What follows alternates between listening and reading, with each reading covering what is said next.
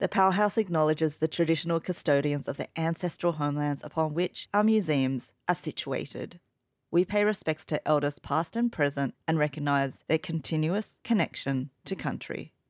This episode was recorded on Gadigal, Bidjigal and Wurundjeri country. My name is Leetran Lamb and you're listening to the Culinary Archive podcast, a series from the Powerhouse Museum.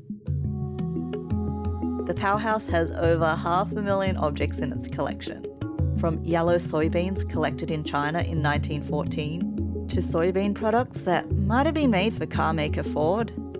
The collection charts our evolving connection to food. The museum's Culinary Archive is the first nationwide project to collect the vital histories of people in the food industry, such as chefs, producers, writers and restaurant owners who've helped shape Australia's tastes and appetites. Today, we're talking about soybeans. No matter how rich you are or how poor you are, everyone loves tempeh. It's an amazing dry soy sauce. You just sprinkle that on top and it's a pretty epic little ingredient. There are 1 billion uses for soy and I love them all. In 1770, naturalists Joseph Banks and Daniel Solander reportedly saw wild soybeans in Sydney's Botany Bay. The following century, the Japanese government sent soybeans to Australia as a gift, which led to farmers planting it on their plots and properties here. Thanks to Chinese miners in the 1800s, tofu was most probably part of gold rush diets. But it wasn't until just a few decades ago, thanks to a growing vegetarian movement, waves of migration, and people asking for soy in their coffee, that the soybean became part of everyday lives. Cult tofu shops, local brewers making soy sauce, artisan tempeh makers, and the blockbuster growth of meat substitutes reflect the changing fortunes of the soybean. Hi, I'm Sava Goto, owner of the Tofu Shoten, and I make tofu in Melbourne. I grew up in the countryside in Hyogo Prefecture in Japan, surrounded by mountains and rivers and the rice field. There weren't any tofu shop around my hometown, but there was a soy sauce brewery, and my grandparents used to grow soybeans every year. Edamame, which is a fresh soybean, it's nothing special, but, simply blanched with the salt. It was something we have every summer. When it comes to the autumn, you can see the soybean plants all over the field. And then that's the sign of the harvest. Grandparents pull up the whole plant, sun-dried, and then bashing out and then shake off the soybean. And then winter, my grandma makes miso in this big yellow stinky barrel. As a kid, I remember it was such a stinky intense smell. It's not a great memory, but it was my memory. Japanese agricultural scene was based on the rice, and then people wanted to get an extra crop to make extra money. People noticed the rice field that have a soybean in the ridge got more rice crop than the field without any soybean. Apparently, the root of the soybean plant have this bacteria called rhizobia, which catches the nitrogen gas in the air and they convert to the ammonia, which can supply the other plants. So it's almost like a soybean plant produce a crop for people, but it also help other plants to grow. Botanists believe that soy plants might have first appeared in China nearly 9,000 years ago. Soy was considered sacred by Chinese Emperor Shen Nong, the divine farmer, and thanks to trade routes, it ended up thriving in the soil of other countries such as Japan, Indonesia, and India. The Japanese government actually sent us soybeans as a gift back in 1879. Soy was on a bit of a PR roll that year, with Japanese staples produced from the bean, such as miso and tofu, presented at the Garden Palace, which hosted the Sydney International Exhibition in 1879. They were part of the 14,000 exhibits displayed at the Garden Palace, which was a precursor to the Powerhouse Museum. The Garden Palace was so grand that it stretched for nearly 250 metres and required 3,000 people to complete it. And when the building was destroyed in a fire in 1882, debris from the blaze was found a half-hour walk away. You can actually find depictions of this fire in the Powerhouse collection, as well as objects from the Garden Palace. The Macquarie Street gates at Sydney's Royal Botanic Gardens are the remaining reminder of the Garden Palace today. Let's backtrack to the 1850s though, when the gold rush brought Chinese communities to Australia, and travelling with them, most likely, was a good stash of soy products. If you look at the Powerhouse collection, you'll find a brown stoneware soy sauce jar that was made around this time. It comes from a general store in the New South Wales gold mining town of Tuena, which was run by Sat and Amelia Wong. Chinese miners kept them in business, and the Wongs sold them pork, dry foods, and clothing. They also offered opium, which, can you believe it, was legal to sell until 1906. But let's travel from regional gold rush era New South Wales to Indonesia, where we'll hear other soy fermented memories. Hi, I'm Darwin. I'm from Indonesia. I've been living in Australia for 5 years now, and I've been working as a chef. Since the first lockdown, I started Ferment's Lab, where I started experimenting with fermentations like koji, miso, and soy sauce. Started doing tempeh. I was born in Medan, which is in Sumatra Island, and then I moved to Jakarta. My first memories of soybean would be the tempeh itself, because tempeh is just such a cheap, affordable, and very versatile ingredient in Indo. When I go to a local market with my mom on the weekends, I didn't know what it was back then. It's firmer than tofu, definitely, and it's meatier than tofu. You use the whole soybean and then you ferment it with the bacteria, and then it just becomes like a firm cake. We just like to slice it thinly, fry it, and then you can eat it with sambal or just a chili. In Medan, there's a lot of Indian migrants there, so we like to use a lot of spices. And then in Java, where I know there's one particular city, it's called Yogyakarta, they make tempeh bacem. They will slowly cook, sort of like stewing the tempeh with coconut and then lemongrass, sweet soy sauce. So you cook it very slow until there's no more liquid. That's also in Yogyakarta, which is Central Java. They ferment the tempeh longer than the usual fermentation time. The direct translation is busuk, which is spoiled or rotten. Where you normally have a white mold covered the soybean, they further ferment it to become black.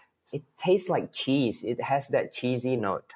It's called like a poor man's protein in Indo, because lower class people, they cannot afford meat.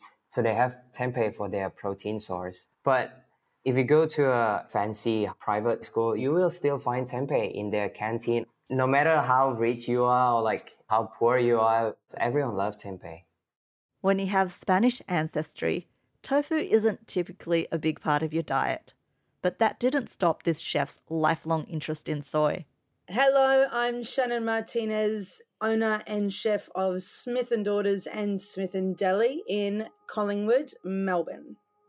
I was around 15 when I started getting a little bit more adventurous with the foods that I was eating, and definitely mapo tofu was my first love of a soybean product, and that really got me hooked. Before that, I just saw tofu as this bland product that I didn't really know what to do with. So that was definitely my first love that got me, and who doesn't love that dish, really? This episode was inspired by a quern that appears in the Powerhouse collection. It originally belonged to Phyllis Wang, who brought it to Australia in 1937 from Nanjing in China. She had heard there was no way she could get local tofu here, so she hauled this soy preparing equipment to her new Sydney home, where she was relocating with her husband, Martin, the Consul General of China. She herself would head the Chinese Women's Association here. It's amazing to think she needed to bring this stone tool, to get her tofu fix in Australia. Now you just have to head to your local supermarket to get silken, firm, smoked, or any tofu of your liking. Such easy access has been made possible by waves of migration from countries where soy is a major staple, and also from vegetarian and plant-based diets becoming much more mainstream these days. But that doesn't mean making tofu by hand is a forgotten ritual, and in fact, Sava Goto has made it the heart of her tofu shoten business. I didn't expect to be a tofu maker. I came here as a working a holiday, but since I came to Australia, I haven't seen the tofu that I'm familiar with in terms of the texture and the flavors. So I just started making them at home. In China, the Chinese name is tofu, and Japanese also called tofu, and like this bean curd. And this is made of soybeans. Of course, need expert to make it. You cannot make it, but you can buy it. You can buy it in Chinatown grocery store or even Japanese grocery store. Tofu making is not really cooking. It's more science to me. There is so much pulp as a byproduct in the process of making a tofu, which often goes to waste. And I wanted to create many ways that doesn't end up in the compost bin. The texture is much softer and juicier, and the flavor is more like you can taste the soybean. It's sweeter and richer. I remember in Japan, my mum saying, tofu doesn't last long, so you have to eat quickly. But here, okay, when I go to Asian grocer, I see the tofu next to the till sitting on the bench. I was like, how can this be possible? I think people buy tofu which lasts long because it's convenient, but also probably they don't know the greatest quality of the tofu. When you buy it, they soak in the water like this. So when you bring home, you should soak them in the water, cover it, and leave in the refrigerator. I started trying to make tofu at home, but I couldn't reach the level I wanted to. So I decided to go back to Japan. And one of my friends told me about this tofu dish at one of the izakaya in Osaka. And he took me there one night. And that dish was simply blanched tofu with salt and toasted cumin on the side. The tofu was exceptional. I asked the owner of the izakaya, where you getting this tofu from? And he told me about this tofu shop in Osaka, and he suggested to just rock up. So early next morning, I went to see the master and told him I would love to learn about the tofu from you. It sounds very simple. Soak the soybean overnight, about 8 to 12 hours. And then next day, grind it and cook the soybean sludge, boil it, and then strain it. Squeeze out the milk as much as you can and put the coagulants in the right timing. And then press the curd. That's the process. Coagulants react to the protein in the soybean. It's like exactly like a cheese. The tofu is really nice. You can eat for many ways. You can cook them, you can fry them, you can make soup, and even you can make them, eat them raw. But no flavor. You have to need some soy sauce in there or salt. From soybean, I make a momen tofu, which is a semi-firm, and kinu goshi tofu, which is a silken tofu. And I make fried tofu, which is a fried momen tofu. And I make a gammodoki, which is fried tofu bowl with the other vegetables.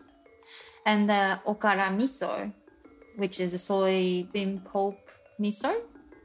And the smoked tofu, which is marinated in the soy sauce and mirin and the dashi, and they smoke it for 2 hours.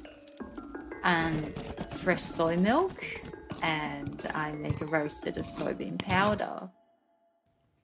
For his Ferments Lab business, Darwin Su makes tempeh from a rainbow array of ingredients: black turtle and adzuki beans, green pea, buckwheat, chickpeas, and traditional soybeans. I would soak the soybean first for 24 hours, and then the next day I would cook the soybean, boil it and simmer it for about 45 minutes until it's soft enough, but it's not mushy. And then you cool it down. You put a little bit of vinegar in to lower the pH so that only the tempeh bacteria grow, not the bad bacteria. And then once you inoculate it with the starter, either you put it in a bag or you want to wrap it in a banana leaf. By 36 hours, you would see a white mold covered the soybean, and then it just become a firm cake. It's very nutty already because you use the whole beans, and then with that fermentation, it just gives a little bit of funkiness. It has that fruitiness, like apricot smell, and nuttiness. Darwin Su's fascinating experiments with soybeans include a soy sauce made with porcini mushrooms and more. I'm working with koji. It's a Japanese rice ferment, which they use to make soy sauce and miso as well. And usually, traditional soy sauce, they use barley or wheat, which is not gluten-free. So I changed that to buckwheat, which is gluten-free. And then, I just toast the buckwheat until it's dark, until it's roasty. And then, I just mix with the soybean, buckwheat, salt, and water. And it's amazing because I think it's from the buckwheat. It's a very thick soy sauce. I also have apricot shoyu. I use soybean, koji, and the dried apricot. It's not like your normal soy sauce. I have this yeast miso, which is amazing. So I use this nutritional yeast, and then with soybean. It's very cheesy because I know the nutritional yeast itself is the vegan cheese, right? The wattle seed miso. I wanted to use the native ingredients, so I used wattle seed. It's so good. It's like chocolate and coffee. Darwin Su is not the only one with a passion project involving soybeans. Let's hear from Topher Beam from Sydney's Wildflower Brewery. I became interested in soy sauce because traditionally it was aged and fermented in barrel, which I looked around at my brewery and I thought, hey, I have barrels. That would be so much fun to make some soy sauce. There's two main ingredients to soy sauce, obviously soybeans and wheat. I got interested in soy sauce though because soy sauce is non-alcoholic, and also I think the flavors, this sort of incredible umami flavor, it carries so much further. You can create a very small amount and have it on many, many, many, many dishes. Whereas most fermented beverages, you would serve, let's say 375 ml, so a can of beer, let's say, or half a bottle of wine, 375 ml, would probably be consumed by one person, whereas 375 ml of soy sauce could be consumed by dozens of people.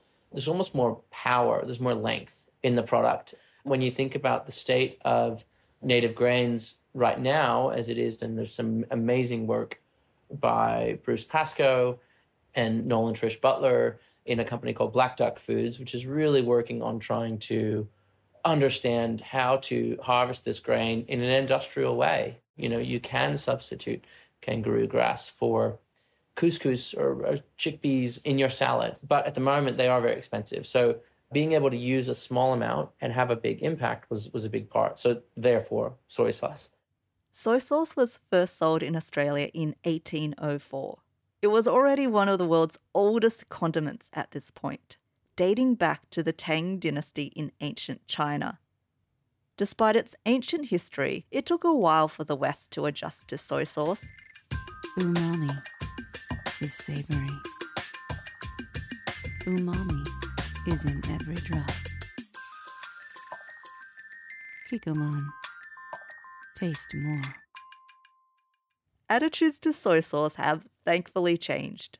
On her Netflix show Salt, Fat, Acid, Heat in 2018, host Samin Nosrat highlighted a traditional Japanese soy sauce maker, Yasuo Yamamoto, who ages soy sauce for at least 2 years in century-old barrels, instead of the hyperspeed industrialized pace of 3 months. When chef Victor Leong from Melbourne's Lee Ho Fook wrote the soy sauce guide in his restaurant's self-titled book, he approached it exactly like a wine guide, starting with the lightest drops, from a Korean seasoning called sempio yondu to the syrupy thick ketchup manis from Indonesia.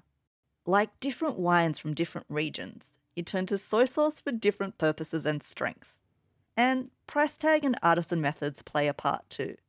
The cheap bottle of Kikkoman you threw into your supermarket trolley, you're not going to mind using half cups of that in a marinade or stir fry or soy pickling recipe.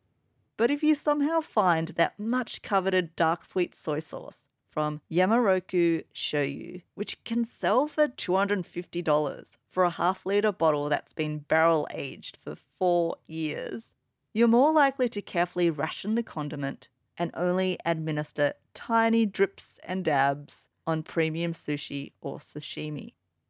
At Wildflower Brewery, Topher Beam has called on friends from acclaimed restaurants like Polly and Esther to help him experiment with a DIY and artisanal soy sauce. The flavor of our soy sauce compared to conventional soy sauce, because we're amateurs, I would say initially it probably doesn't have the straight up umami power. You know, it's not as deep, it's not as rich. Certainly the color is not as dark. However, with that, because it's not pasteurized, it's a lot fruitier. But I also think it has to do with the way that we made it, in that in brewing beer, I reckon to every teaspoon that you would use a Kikkoman, you would use a quarter of a teaspoon of ours, because the flavor is so deep. It just has a lot of power, even though it's light. It really carries through. We also made a really interesting byproduct from the casu, which is the lees. So the leftover soybeans and wheat after we strained it. In order to bottle the soy sauce, we had to separate the solids that were still in there with the liquids. And then the solids, Jeff Lucis, who is chef at Polly in the city, cool roast overnight. So he took them and put them at 80 degrees overnight. Kenny and Yumi, along with Kenny's parents, run Sang by Mabasa in Surrey Hills, one of probably my favorite places in Sydney to eat, hands down. This is a normal food preparation or conservation technique in Korea. When we do a pop-up here at the brewery, we'll serve them on chips. You know, it's amazing on chips. At Esther, they do this Hasselback potato, and it has the umami salt on the top of it. It's an amazing dry soy sauce. Imagine you don't have to use the liquid. You just sprinkle that on top, and it's a pretty epic little ingredient. Centuries before tech bros and startup labs were tapping into soy protein to crank out plant-based beef that bleeds, like the Impossible Burger, Buddhist monks were the original masters of producing fake meat. As vegetarians, Buddhist monks offered convincing replicas of meat as a way to make their carnivore guests feel included. And soy has long been a key weapon for anyone on a plant-based diet. It's a good source of protein and a nutritional powerhouse that can be shape-shifted into burgers, mince, and other carnivore convincing forms. Shannon Martinez has transformed soy into kung pao tofu, char-grilled tofu adobo, tofu scramble, and many other dishes worth savouring. I've been focusing, on vegan food for around 16 years. So my food and its connection to soy is a really long one at this point. I guess a lot of chefs probably, when they first start getting into vegan cooking, they heavily rely on soy and things like tofu. I started with alternative meats, and then as I started developing recipes, started working out how good soy products were to incorporate into things. We use tofu in our vegan turkey, and that's one of our most popular sliced deli meats that we do. So that's in the club sandwiches. We slice it to order in the deli, and put it in paper, and people take it home and make their own sandwiches with it. Soy milk is the base of our aioli, and it's an amazing product. This stuff emulsifies just as well as the eggs do when it comes to making dressings and things like that. We use an absolute shit ton of soy products at both Smith & Daughters and Smith & Deli. It's the base of so many things that we create, but you'll rarely find it in a recognizable form. When we make our vegan charcuterie and meats at the deli, we use the traditional seitan style of mock meat, which is probably the oldest mock meat in the world. It's sort of originated through Buddhist culture and their cuisine. So we use vital wheat gluten to make basically a wheat protein meat. And this is why we call it vegan turkey and things and not what it actually is, because wheat protein meat sounds pretty disgusting, doesn't it? In the wet mix, we actually blend tofu into it. And because when we're trying to recreate a more poultry texture, we're trying to get something a little bit softer than what we would if we're making a dried salami, for example. So the tofu blended into the wet creates a nice sort of mouthfeel, I guess, and definitely replicates the turkey a lot better. The smoked salmon that we make is roasted watermelon that we roast really slow for a really long time to remove as much moisture as possible. Then it's smoked, and then it is sliced similar to like a smoked salmon sort of thickness, and then it's marinated, and it definitely has soy in it. It's got soy, it's got liquid smoke, it's got some miso in there for a little bit more umami. That's a double soy hit for the smoked watermelon salmon. At Shannon Martinez's Smith & Daughters and Smith & Deli, she goes through 400 litres of soy milk a week. She could not run her business without soy. So good on your cereal, so good as a drink, and everybody loves it too. Soy really helps create the backbones to a lot of things. Because, a veggie stock, for example, it's missing so much of the roundness and the depth of flavour that you will get from a beef stock. By incorporating things like, say, soy sauce or a miso. We recently just finished a batch of miso that we made 2 years ago, and it was sitting in the cellar. We finally cracked it open when we reopened here in Collingwood. And the depth of flavour in that miso was just out of this world. And it's incorporating those sorts of products that you can really step up that flavour profile in vegan food and help it sort of stand on its own and be just as delicious. There are 1 billion uses for soy, and I love them all. We use it in desserts, in drinks, in soups, in vegan meats. When I say it's in everything, it's in everything. So when people come in with a soy allergy, it's not a good time for them.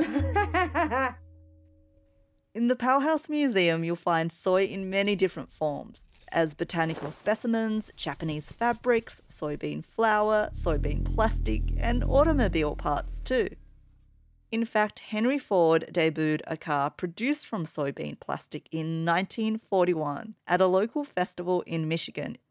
The famous car maker was inspired by a metal shortage. He also believed that a plastic soybean car could be safer than a steel-built one, and wanted to bring the agriculture and automotive industries together.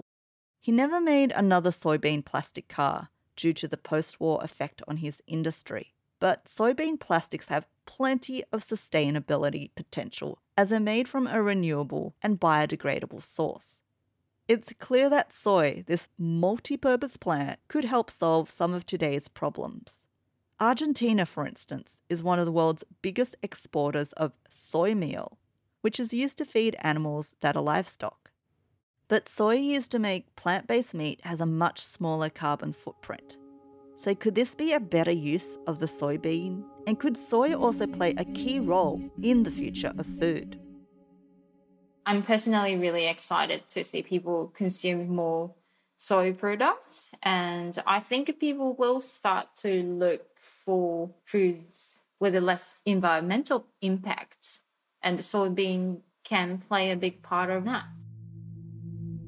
80% of the soybean in the world is pressed for oil, like vegetable oil. And then for animal consumption, then small percentage is for human consumption. I'm kind of sad about this fact because many soybean byproducts become waste. Still, lots of nutrition left in the pulp. It's edible, very good for your body. So if we can consume soybean without waste, we get more nutrition and less environmental impacts. Only 10 years ago, the media had a very different attitude towards vegan food than they do now. No one really cared.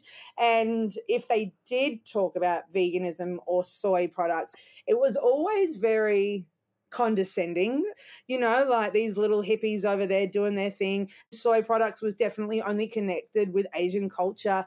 I think people have finally realized what a versatile product soy is, and it's not just connected to one cuisine or one culture. But these same people never realized that 3/4 of the things in their cupboard were based upon soy products anyway. It's now a product that is being used in such a way that's going to have a huge impact on our environment. Like anything, there are pros and cons. Soy production has its downfalls as well in terms of the amount of land it needs to be able to be produced. So nothing's perfect, but it sure as hell is a better alternative to using animal proteins for absolutely everything, that's for sure. And I don't think anyone could deny that. Soy is definitely the hype girl of the new generation, I think. It was definitely just this old-fashioned, boring product beforehand, and now people are realizing it's like this super do-all kind of savior ingredient. It can transform into so many different products, from protein shakes that you'll see big bros at the gym chugging down soy protein, isolate, thick shakes, to the food that we do here, to things you wouldn't even know about. I think the world doesn't quite realize how reliant we now are on soy products. And it's really great to see that it's now no longer like a background ingredient, and it's now coming to the forefront for all its amazing uses. She's no longer the joke ingredient of the culinary world. Soy has been around for thousands of years, and as Sava Goto showed us by taking us to her grandparents' farm in Japan, the plant is a key part of the landscape in so many countries. The bean can take credit for giving us soy sauce, miso, tofu. Even the skin that forms on top of boiling soy milk is a beloved ingredient called yuba. Sava spins soy into so much culinary gold, from kinako roasted soy powder for desserts to miso that upcycles okra, leftover tofu waste. Chef Darwin Su is just as inventive with soy, fermenting the beans into nutty Indonesian soy cakes known as tempeh, as well as creating gluten-free soy sauce flavoured with buckwheat, apricot and porcini mushrooms. Also in Sydney, Topher Beam has turned his Wildflower brewery barrels into a home for soy sauce made with indigenous grains, while Shannon Martinez flaunts 10,000 vegan uses for soy, shape-shifting the ingredient in ways you might not recognise, from watermelon salmon to tofu turkey. In Australia, our nationwide embrace of soy has come a long way from the 1930s, when Phyllis Wang literally had to haul a quern from China in order to grind beans to make her own tofu. With soy used in protein in plant-based meats by tech startups, and the beans shaping everything from plastics to actual cars, it's likely that this plant a Chinese emperor once called sacred will keep proving useful for another 9,000 years or so. I absolutely love the flavour of tofu. I eat it all the time, whether it be cold with chili vinegar dressing over the top of it. You can simply enjoy tempeh just by slice it thinly, deep fry, a bit of salt and sambal or any condiments you like. This episode was inspired by objects from the Powerhouse collection, such as a quern belonging to Phyllis Wang, founder of the Chinese Women's Association, a soy sauce jar from the Wong family store, a sample of soybean flour, soy plastic, Japanese soy textiles, and soy botanical specimens. You can find links to these objects and more in the show notes. This podcast was written and researched by me, Lee Tran Lam. Our executive producer is Cara Stewart, and the show is produced by Aisha Ash, and edited and sound designed by Mara Schwert-Vega. Our theme music is River at Work by Asa Tone, and the commissioning editors are Lisa Havila and Callum Cooper. And a special thank you to Annie Turnbull and Darrow Lee at Soul Dining. To keep up to date with the latest episodes and new content from the Powerhouse Museum, follow us on Spotify, Apple Podcasts, or wherever you listen to podcasts.